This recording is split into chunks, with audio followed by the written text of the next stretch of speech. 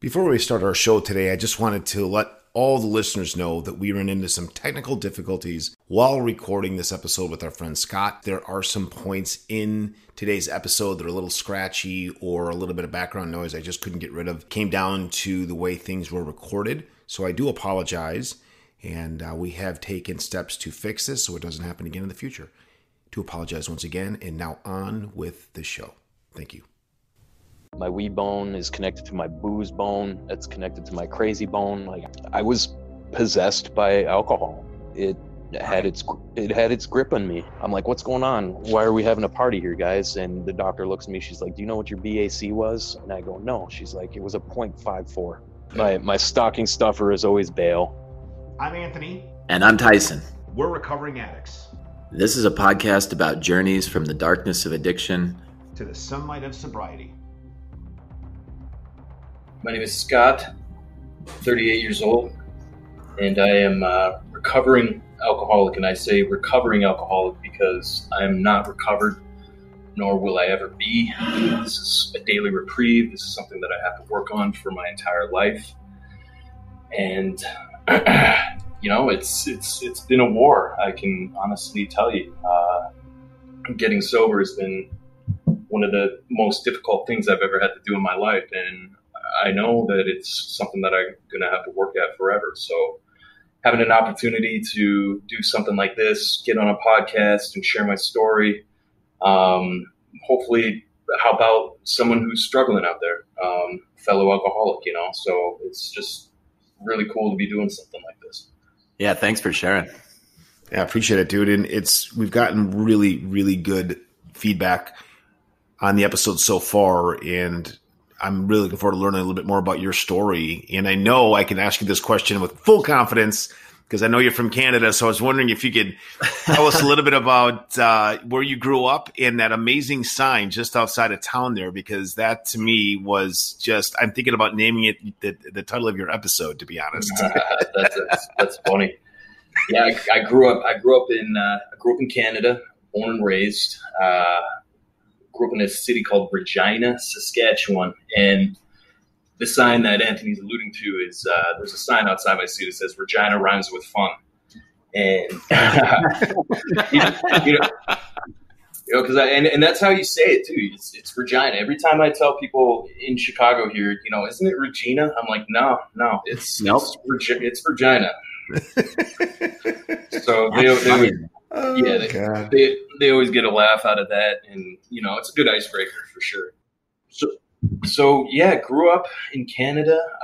It was cold as balls where I grew up, minus 40-degree winters. I mean, Chicago winters here do suck, but it's almost like t-shirt weather for me here. There's nothing for this guy from Regina. Yeah, right. I had to walk through 8 feet of snow to get to school. All that stuff. And so growing up was really cool. I had a lot of friends. I played multiple sports. Obviously, I was born with skates on my feet. You kind of have to, where I grew up, play hockey. If you didn't, there's something wrong with you. And, sports was kind of my outlet, since I was a little kid. I played hockey. I was on the Canadian national team for baseball, played football, rugby. Avid golfer, so I mean, I was involved. School, I don't know if I had ADD growing up as a kid, but I mean, I was the one who was always getting in trouble.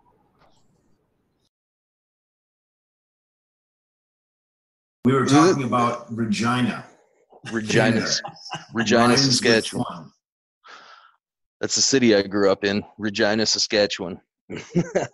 Born in Regina. So cold, minus 40-degree weather. Parents tell you go play out in the snow. Walking to school, no bus, nothing like that. It was pretty mental. You couldn't even go outside. It was so cold. You had to plug your car into these electric heaters. If not, they wouldn't even start. So growing up, I had quite a few friends. I played sports my whole life, and that's where I dedicated a lot of my time was to my sporting activities. It was just a really good place to grow up. I had lots of friends. My family stayed together. My parents are still with each other. Probably important to note that my dad is an alcoholic as well. He's in the program. He's got 17 years of sobriety, and that was interesting for me.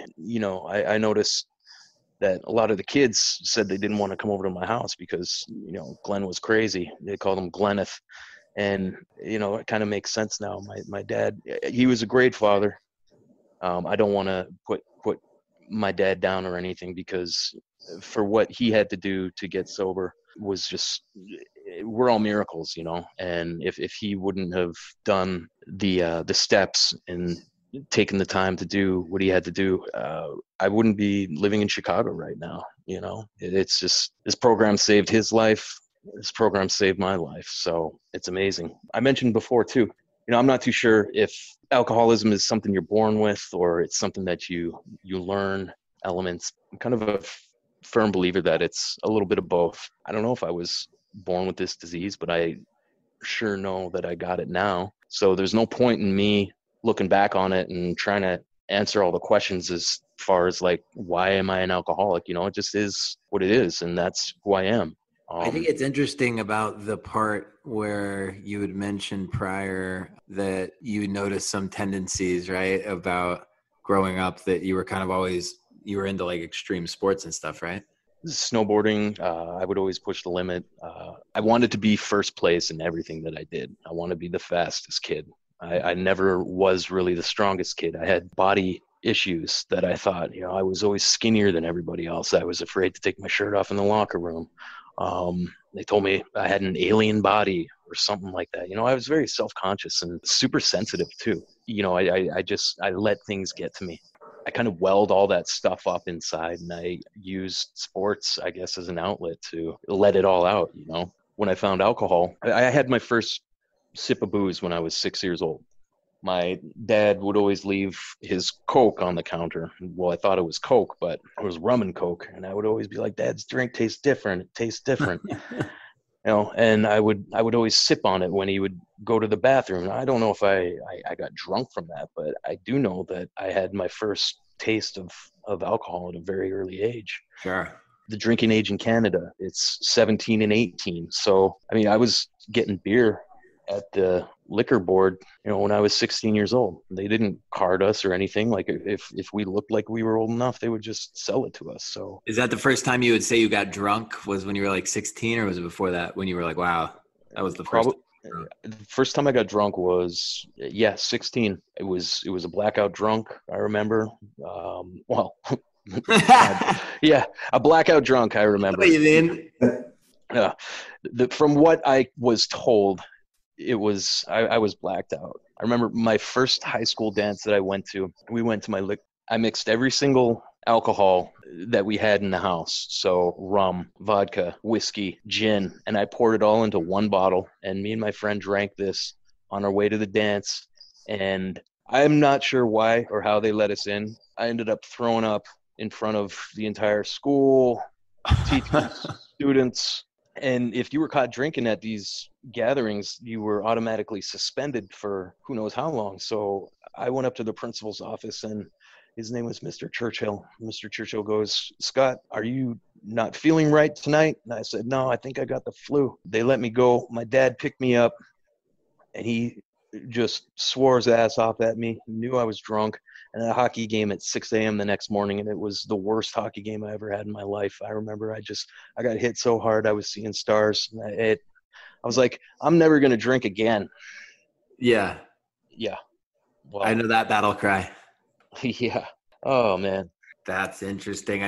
That really just is so similar to how I grew up too, with what I thought, like right there, that's pretty interesting about the perfectionism and the like wanting to be first and everything, and how that kind of correlates there. Yeah. And, I was very, very good at what I did when I played sports. I suffered a pretty serious injury in my senior year of high school. I tore my groin, and I was knocked out of everything that I could participate in. I couldn't skate, I couldn't run, I couldn't throw. And that's really when, I wouldn't say the drinking took off, but drugs is a part of my story too. Marijuana, mostly. My friends smoked a lot of pot in high school, and I definitely did my fair share. And when I wasn't able to participate in sports, I used, marijuana to help pass some time. I was depressed. I was really depressed at, a young age, because I felt like my body let me down.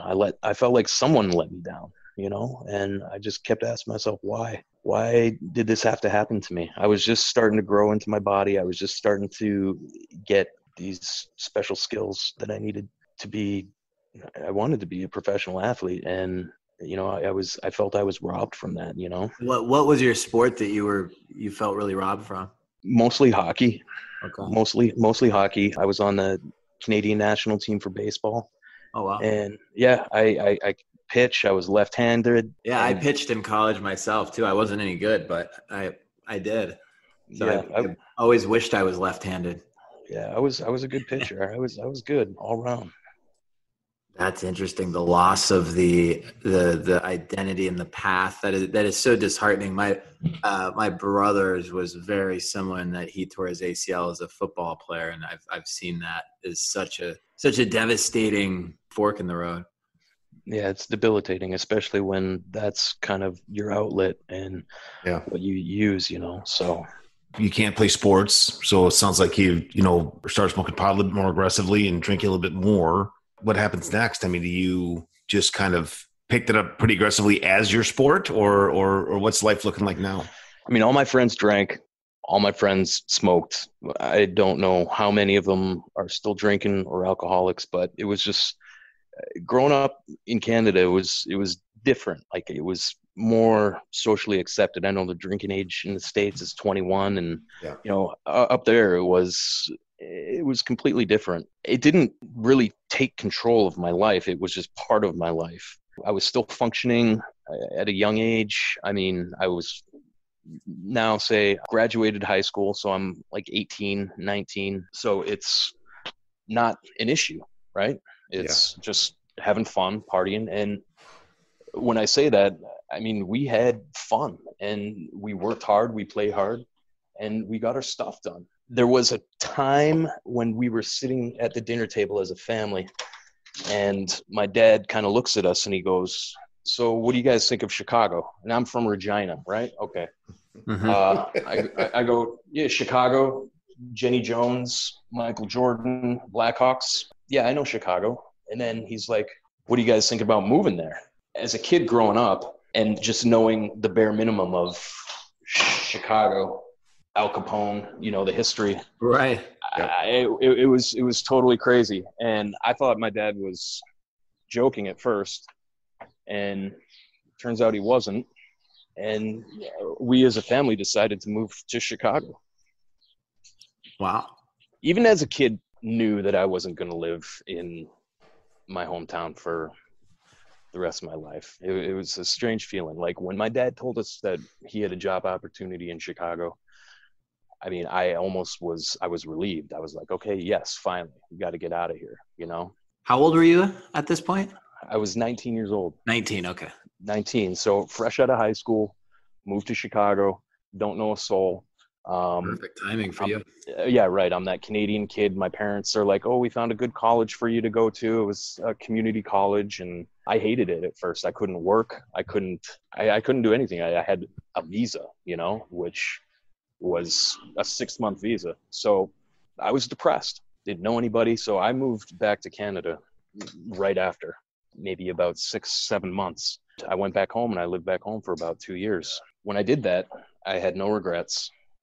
I wanted to leave. I wanted to go back home. After about 2 years, I finally decided Chicago's where my family is. Why don't we take a chance, Scott, and move to Chicago and see what life is like there, right? So I pack up my things, get in my car, and I go. Before I left, my dad told me, he goes, "Scott, make sure you don't have anything in your car, okay?" I'm like, "Yeah, don't worry about it, Dad. Nothing in my car." I remember I had this canister of just like sticks and stems, stuff you couldn't even smoke.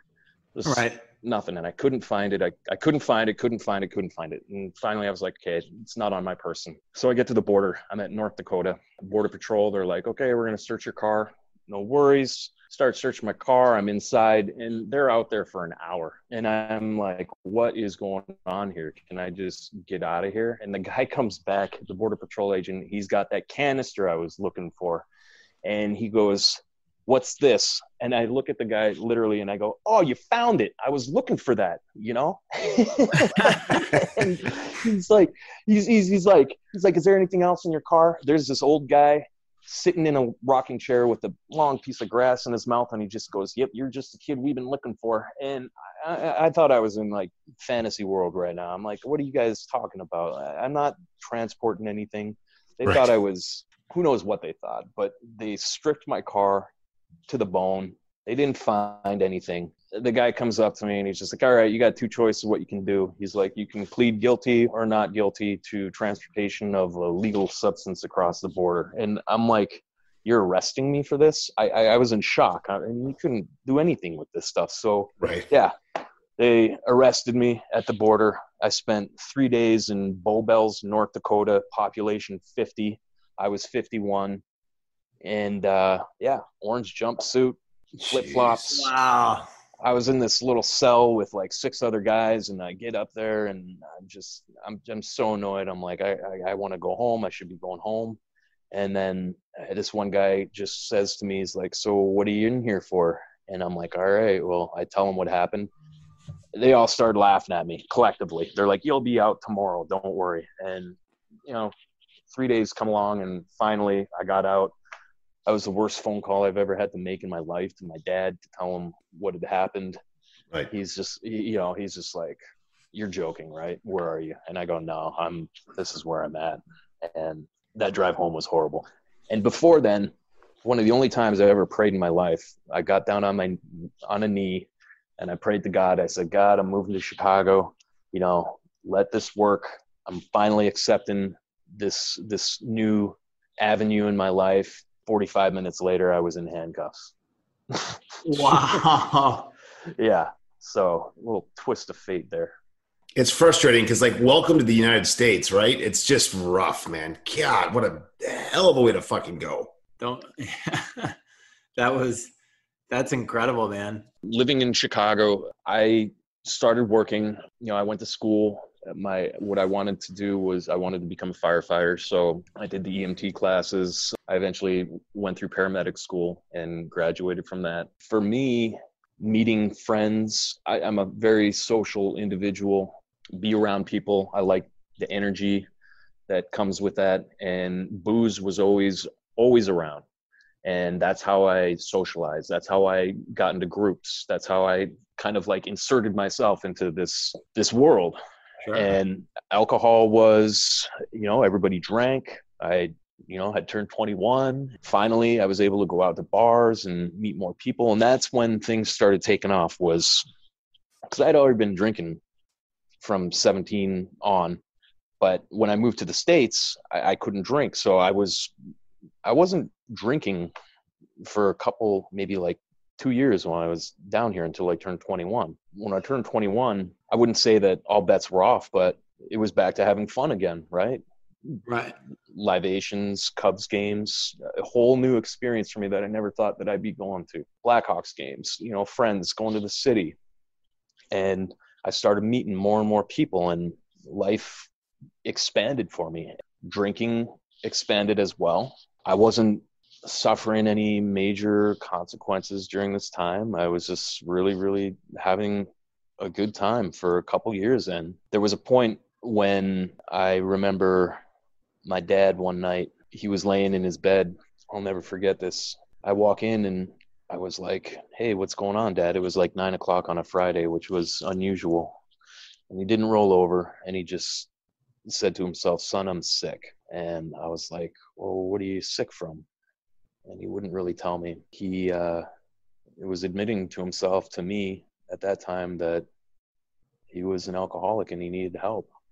We had just moved here to the city, maybe a year or two. If he didn't get help, then he was going to lose his job. He was going to probably lose the house that we just bought in Chicago, and he needed to get right. And my dad's one of those guys that went to the program first day, never had a drink since. Wow. Yeah. That's amazing, man. That is amazing. Jesus. And it changed his life. He looks great. He's a dive master, scuba dives. He's in shape. Just the turnaround that I've seen in my father over the last 15 years has just been amazing. Now he's still the same ornery guy that, Of course. that I grew up Gotta with. be. But I mean, being stubborn, I think, is genetic too. Yeah. No doubt. No doubt. Well, Gotta be stubborn to be an alcoholic in a way. I think agree so. with that. I do. And Scott, I think that nature and nurture, like you said, I think it's a blend of both. And I hate to maybe simplify things too much, but you do what you're taught, mainly. I mean, we're all predisposed for certain things. I mean, whatever that is. And I was the same way. I believe that I was predisposed to alcoholism. However, I can't neglect the fact that I made choices to get me here. And maintain and sustain those choices over the long haul. So again, I'm not alleviating the fact that this is entirely my fault, but I do think that we're predisposed in certain cases. And more importantly, I think you do what you're taught. And if, like you said, and like for me too, I saw my dad drink every single day I saw him. There was not a single day that went by that he did not drink excessively. And again, I'm not blaming him. I keep reiterating that because I don't want anyone to ever listen to a snippet of this and say that I'm justifying my shit that way, and that's not what I'm doing. But I do think that we're predisposed. So the reason I circled that back around is it's awesome for your dad to make those hard choices and fight the good fight being older at that point, because a lot of people just throw their hands up and say, this is who I am, fuck it. And it's really nice to hear that your dad didn't do that. That's great. Yeah. And this is something that I had to own myself. And I had a difficult time getting into the program because as my dad was getting sober, he noticed things in me. For anybody who is out there who has a father in the program or an alcoholic, I've got to say it's probably one of the hardest things for a father to do, to see his son go through the same thing that he did. Because my dad he would push the AA stuff on me. I wasn't having any of it. I was like, I want a dad, not a sponsor. I'm not doing this AA stuff. Like, Yeah. I'm not ready for this stuff. And I really had to burn. I had to burn everything to the ground before it was time for me to be like, do you really want to live this way for the rest of your life? And it really comes down to two choices. For me, it was, do you want to live or do you want to die? Because the way I drank, the way that a lot of other alcoholics, I'm sure, drink, it just comes down to that. And the hardest thing that I've ever had to do is get sober. But when you do it, it's the best thing that you'll ever do. I agree. Tell us a little bit about how much we're talking about, and if you could share any details like that would be helpful just for the listeners to understand when you say that it's either life or death, what you mean by that. When I was going through paramedic school, and this is another thing that I was super, super amped to get accepted in this course. This is what I wanted to do. It was very difficult time-wise. I'm not the best person at managing my time. The drinking had been getting more noticeable when I started school, and I used alcohol to help me sleep, and I was self-medicating. I developed just some anxiety through this program, and a lot of it was like fear of failure. And I was really, really pushing myself, and I'm very hard on myself when I shouldn't be, and I don't give myself enough credit. And that's something that I have been looking into as of late. But I would drink to go to sleep, just a few beers. I wasn't guzzling down vodka at that point in time, but I was well on my way. So after I graduated finally from paramedic school and passed the state exam, I did very well. I felt like I had accomplished everything. I was like, done. Okay, cool. Now it's time to go off. And I picked up drinking pretty heavily. I worked in the emergency department at a hospital close to my house. One night I got into an argument with my ma and went to a movie theater with a bottle of vodka, drank that during the movie, drove home, got pulled over, and that's when I got my first DUI. They took me to the jail cell, and next thing I know, 2 medics, and I know the cops, I know the medics because I've been in the ER seeing these guys for the last couple of years now. The paramedics come up to my door. They're like, hey,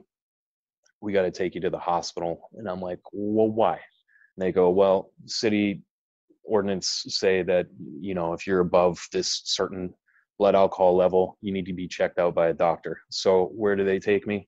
They take me to the hospital that I worked at for the last 5 years, handcuffed. I see all my peers, people I've worked with. It was one of the most embarrassing situations that of my life, you know, like it was just, it was harsh. It was really tough. That's rough. Yeah. So now I'm thinking, okay, no more fire department. I got this on my record, and the depression sets in. For some reason, everything happens around Christmas time. I either get arrested or you get a DUI around Christmas. I don't know why. My stocking stuffer is always bail. You know, it's just, so that happened. And then, you know, I continued to drink. And one night, I mean, I had been drinking nonstop for, I think, probably close to a week. One night, my dad found me outside of his bedroom, and I was on the floor. He called his buddy, and they both came and took me to the hospital. And I was walking and I was talking. I remember this. The tech comes in, draws my blood, and 15 minutes later, the entire emergency room is filled with nurses and doctors. And I'm like, what's going on? Why are we having a party here, guys? And the doctor looks at me. She's like, do you know what your BAC was? And I go, no. She's like, it was a 0.54. She said, wow. She goes, she's like, I've been a medical professional for 30 years. She's like, I have not, you should be intubated right now. I don't know how you're, you know, conscious. And you would think that that would wake you up, right? But that was just the beginning of my, you know, 6 years of torture that alcohol. I was the same way as you, man, if that makes you feel any better. I started my drinking career in the ER, basically, just like you, them telling me there's no way you should be alive. So it took me a long time to figure it out as well. I know. It's rough because I think I was possessed by alcohol. It had its grip on me. And every time that something like that would happen, I'd get out, things be going good for a little while, and get the job, get the girl. Yeah, sure, I can still drink. I mean, normally. And then gradually, you know, maybe a month or two, you think you can handle it a little bit, and then all of a sudden you're back down, falling down that mountain. Exactly. And each time you fall, it gets lower and lower and lower and lower. Yeah. For me, it literally is one drink. It's one toke. My weed bone is connected to my booze bone. That's connected to my crazy bone. Like, I can't do any of that stuff anymore, or it's game over. Yeah. It's just mental. This sickness. I'm the same way. I am exactly the same way in that regard, where one drink, forget it. I mean, I'm right back at it. I'm a 6-pack down, a bottle of vodka in. I got a 8-ball of blow in my pocket and 2 packs of cigarettes, and I'm fucking off to the races. He moves quick.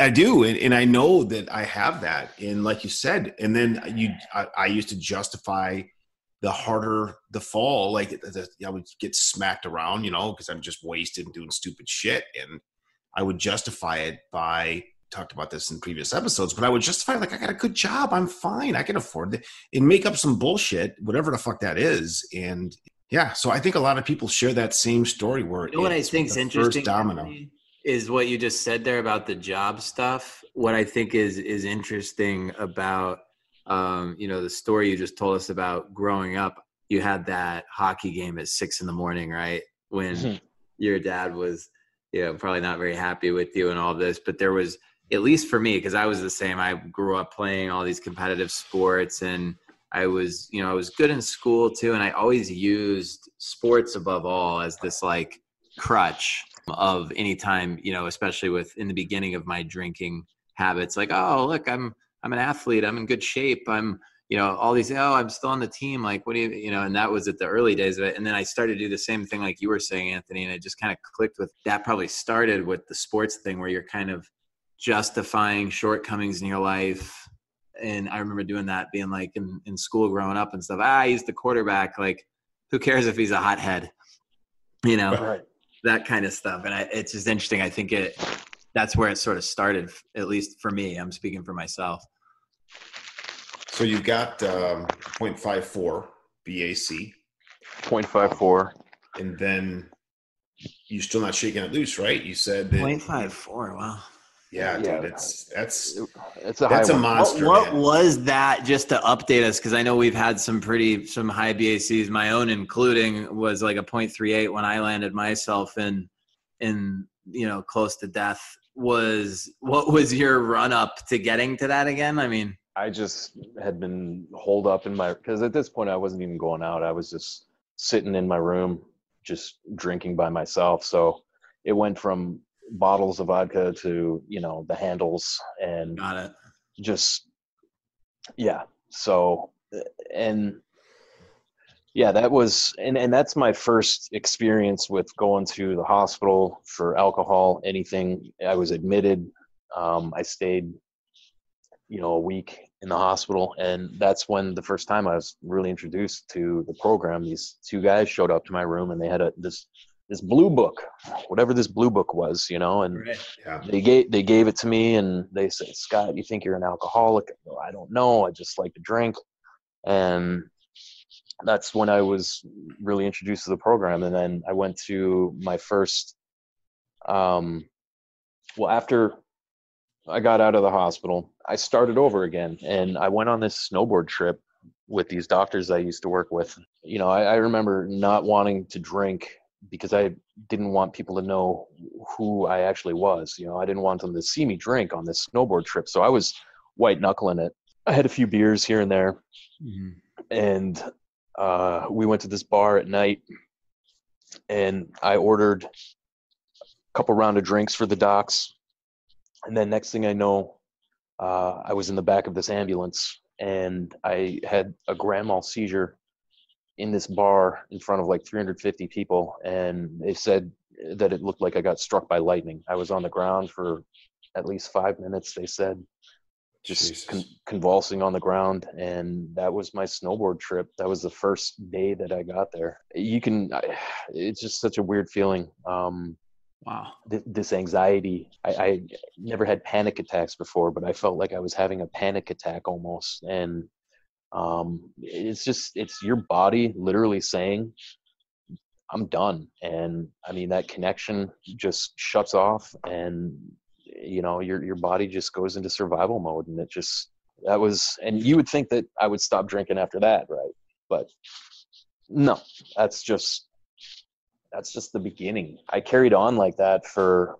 And how long ago, just to get me back on the timeline, like where at this point now you're about how old when this occurs? It was probably like early 30s. Okay. Early 30s. I'm 38 now. So we'll say about 7 years ago or so. Yeah. Like late 20s, early 30s. Cool. So, I just, the hardest thing for me was just admitting that I was an alcoholic. I just didn't want to admit it. I didn't want to admit it. I didn't want any part of the program. I knew what I was doing was killing me. I was going to do it regardless. And my story is, relapse is a part of my story. Can I ask a quick question, Scott? I'm sorry to interrupt, but I'm just curious. With your persistence, was it a persistence because you were having fun, or was it persistence because you just physically needed it, or was it a little combination of both? And it sounds like a stupid question to anyone that isn't an alcoholic. It started out chasing the fun, and then I had to chase demons after that. Was that a little bit of a mix for you? It was a mix for me. Part of it was that I didn't know how to tell people that I was an alcoholic without feeling ashamed or embarrassed. So I didn't know how I would be able to hang out with anybody I was always concerned about what other people thought of me. Oh, Scott, alcoholic. Okay, we don't want to be his friend, or Yeah. we can't hang out with this guy. And it was such a mental battle, like trying to be accepted. And that's what got me into a lot of trouble, is because I would want to fit in. So if somebody offered me a drink, I didn't know how to say no. And then a relapse would happen and it would get worse like it did before. I would lose my job again, lose a relationship, and the cycle repeat itself. Yeah. So the mix, definitely. Yeah. But I wasn't having fun anymore towards the end, and nobody does. You don't go into this AA program on a winning streak, it's just No doubt. Right. That's perfectly stated. Actually, that's great. That's actually the best of. That's really well put. You don't go. Yeah, that's solid. So I guess that drinking career lasted, and right around Christmas time last year, things started to get real bad. Like, I was malnourished. My body was dying. I was dying. Like, I wasn't eating anything, and it was sad. I didn't know what to do. My parents were at their wits' end, and so I started getting better after that. I started going to meetings and doing the program, and so I had a couple months of sobriety up until I think mid-July, and then I went out to Colorado. This was last year.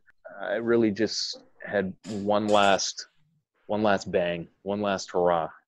I wasn't planning on doing that, but that's what happened. Came back, same thing over again. And at this point, I don't have a license now. I received another DUI, and I was depressed. Literally, like, the mental anguish that I was going through was just unbearable. I felt so alone. I was in this dark hole. I didn't know how I was going to get out of it.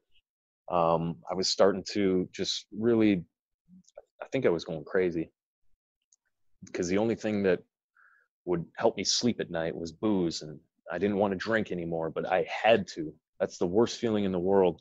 My buddy, I have really, really good friends. My friends came by who aren't in the program, but are just really close to me, and they just picked me up. I said, Scott, you can do this. You can do this. You can do this. You're a good person. You have worth. You have something to offer, and it kept going on in my head. Like, why am I doing this to myself? Why am I doing this to my parents? Just stop it. Just stop it.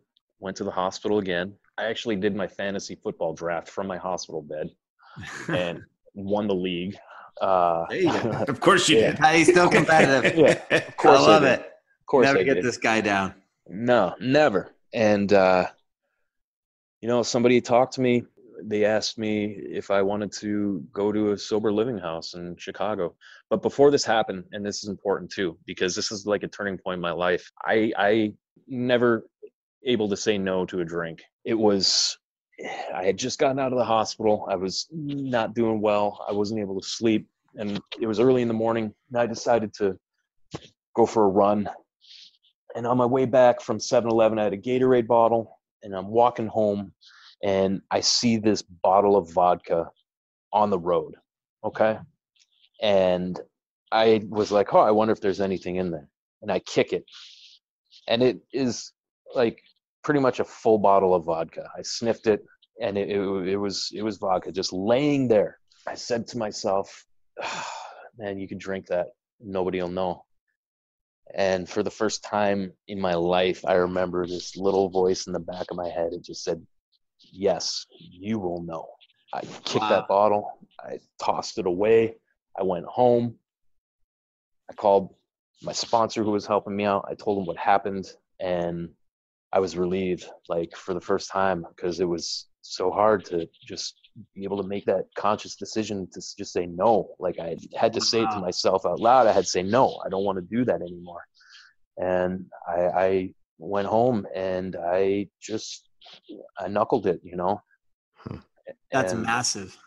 That's yeah, a it was, big, that's a huge turning point. I'm glad you went back and told us that portion of the story. That's the point in I mean, because what you said there was so critical. So the part where you said, you will know, or who will know, you will know. I mean, that, because I was waiting for it. I was waiting for the moment when you chose yourself, right? When you realized it was you the whole time, so to speak, right? I've noticed that with myself, there's a lot of different ways to arrive at it, but man, that's amazing. It's a big deal. yeah, it's a conscious effort, and it was a conscious decision. And I made it that time, because if I would have taken that drink, who knows what would have happened. All And right. what was it before that though? Like, was missing? Because I always wondered, because your story is very similar in terms of like how I took, a really long time to sort of figure it out between what other people would have been, probably done with. Right there in that moment, it clicked with you where you said, you will know, who will know, you will know. Was that, you think, the reason? Because you were saying before, you wanted to do it for your parents, you wanted to do it for all these other things. I was like that too. Was that the thing? Was that the missing link? I was just tired. I was tired, and I didn't want to do it anymore. I just said to myself, I was like, why don't you just give this a shot? Like, what is Right. what is the worst thing about being sober? You can't F up anymore. You know what I mean? Like, you can socialize with people, you can have your brain back, you can, like, what is so bad about being sober? And it just kind of, I was just done. For people listening that haven't had to or have not yet fought this fight, that's what you just described is a huge moment. Not just who's going to know, I will know. That's obviously the pinnacle, but the fear layer that we all I had, was, what's the worst that's going to happen being sober? That question is fucking everything, because in order to make the leap towards the sunshine, to be in the sunshine, everything fucking changes. And that is a scary fucking concept until you take the first step of, I'm not going to pick up that bottle of vodka in the street. This is for me.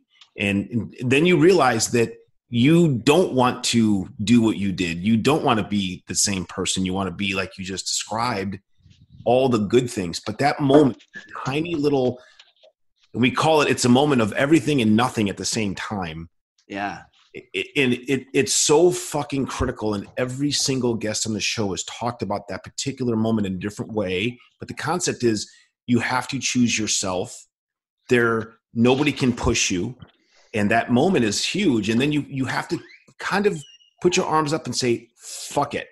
I'm doing this, and I'm not afraid anymore. Yeah, you're totally onto it, man. And it's like, I think some people call that an epiphany, where, or whatever you want to use as the word, where you have this aha moment is used a lot, maybe a little bit too much, but like, I think it's more profound than that, in a sense where, like you said, Scott, like I was done, right? Like there was no going back. It was this threshold kind of a thing where the decision was made, the realization had been arrived at in such a level that now, you're basically have pointed the skis down the hill. You're not going back up.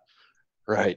There's an analogy that I like to use, and you guys are familiar with the Shawshank Redemption, right?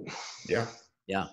Remember when Andy Dufresne, he's getting out of prison, and he's in there for a crime he didn't commit, and that guy has to crawl through miles of shit, sewer, and he's just crawling through that, and then he finally gets out, and he's free, and he's got the rain on him, and it just cleans off all that shit that he'd been living through for the last however many years, 20 years.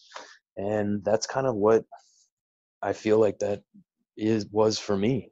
I just had to go through all of that stuff to finally be free, and everybody's story is different. Everybody's pain threshold is different. We all go through, different situations, but, we all want to end up with the same goal, and that's just to live a happy, fulfilling, sober life. And, God doesn't make junk. I'm a full he doesn't. Yeah, I agree with you. You got to want it, though. That's the thing. You got to want it. I mean, with the program, I had always been 1 foot in, 1 foot out, 1 foot in, 1 foot out.